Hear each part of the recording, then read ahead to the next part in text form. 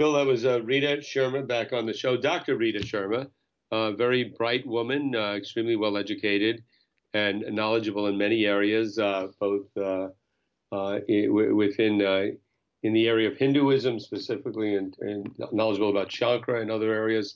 And yeah, very bright. It was nice to have her back on. Yeah, I always love talking to Rita. She's one of the rare scholars of religion I know who are also practitioners and can speak academic language to her peers and Right. colleagues, and also speak to lay people like us about the uh, living religion, living spirituality, as opposed to the study of it. So I always appreciate her. She's got a wealth of knowledge for us.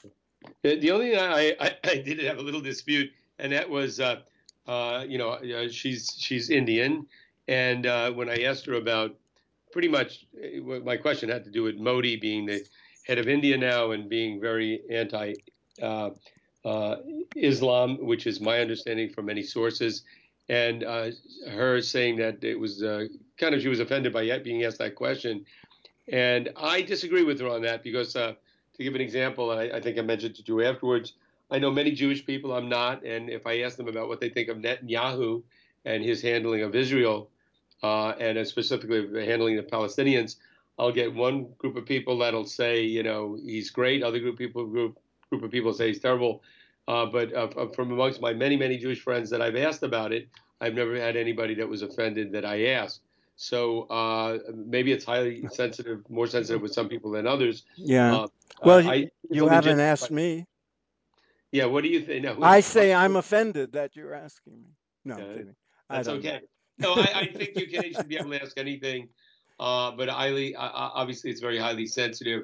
But it's a legitimate question. Is some Yeah. stuff going on in Well, India? I'd like to know more about, and I would learn more asking any Indian than I would from any Westerner. So but my it gets complicated, especially because there's a lot of similarities between the Hindu American community and the Jewish immigrant experience as well, but it's a different era. And and Rita, she grew up in Canada. So people who are third, second generation American or Canadian, question. um, they don't necessarily know a whole lot or spend a lot of time analyzing what's going on in India. And so it's uncomfortable sometimes to be asked. And that's also true of American Jews. Not every American Jew has an opinion about Israel or is well informed about Israel. They're just Americans. And so I could see where things could be sensitive, especially uh, during a controversial time. And the whole Indian political life, the whole landscape there is it's so complicated. There's nothing simple about it. And I get asked about it even because of my connections to India.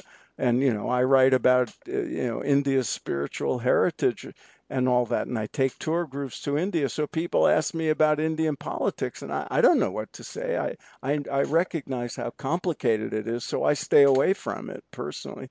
And so, I can understand the reaction. On the other hand, I think, it depends on who you would ask. Lots of Hindu Americans would just, be happy to give you their opinion of Right, things. right. Well, it begs the question: is religion the opiate of the masses? As and is it a strong argument for being spiritual but not religious?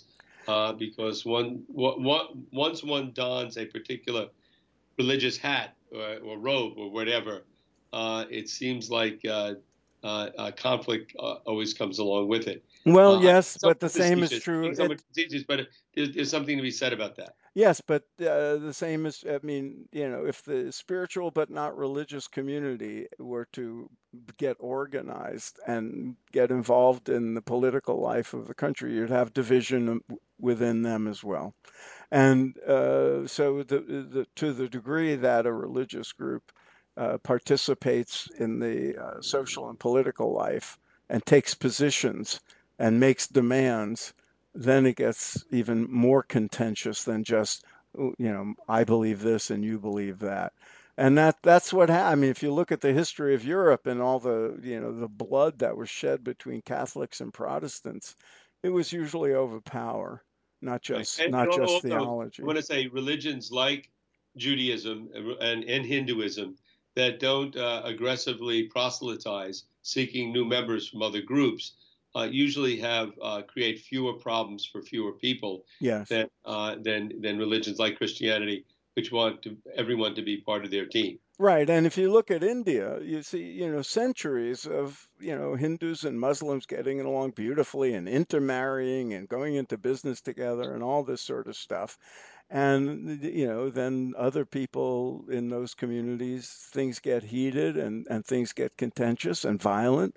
And that's why we have Pakistan and Bangladesh now, they were carved out of India. And that history, the history of Indian independence and partition and the separation of the Muslim states became, that's still a lived experience. That's only, that's within the lifetime of, huge numbers of people, and there's deep wounds and scars from that. And things get crazy and things get heated. But the other aspect of Indian politics is it's not just Hindus and Muslims, with strong feelings about these things. There's left and right in each of them. And then there's a whole secular world of Indian life who is non-religious or anti-religious, and they can be more anti-Hindu than the Muslims are. And so, it gets very, very complicated. I would rather, I stay away from it in terms of having opinions and all that. It gets it's anyway. We talked to Rita about many things, and Yeah, and one of those things so is this hint. about the institute Yeah, at Berkeley that she is a part of. yeah, it's a very important development in academia, because the minority religions have traditionally, academia lags behind in giving, the study of those minority religions, and finally they get a foothold, and they have the like the Muslim, Catholics started universities, Jews started universities. As they became more entrenched in America, they funded, departments in major universities for the study of their religions. And now Hindus are doing the same. And so having the Hindu Dharma program at a reputable institute like Graduate Theological Union is a very big deal. And Rita, was the founding head of it, and it's evolving quite nicely. And now they have a Hindu chaplaincy program, Right. so they be training people, Right. like they're a Jewish. Remember, we did interview somebody that was a chaplain at Harvard. I think was a follower of Ramakrishna, and also there was a gentleman at USC. Yes, yes. We had Varun Soni on, who is the head of the chaplaincy program at Right. USC, and the first Hindu to have such a chair. But there hasn't been a program to train Hindu chaplains. I Ah, mean, when we had a Ramakrishna Swami who is the Hindu chaplain at Harvard and MIT, but it's a sort of his part-time position, as well as running the local Vedanta society. So he's there to do that job, but training Hindu chaplains as a program in a theological seminary is a new thing. hmm, very good. Yes. Well, Anyway, till so next time, and let's hope for again. This is June. 2020, and a lot of turbulence between the pandemic and the protests and demonstrations throughout America.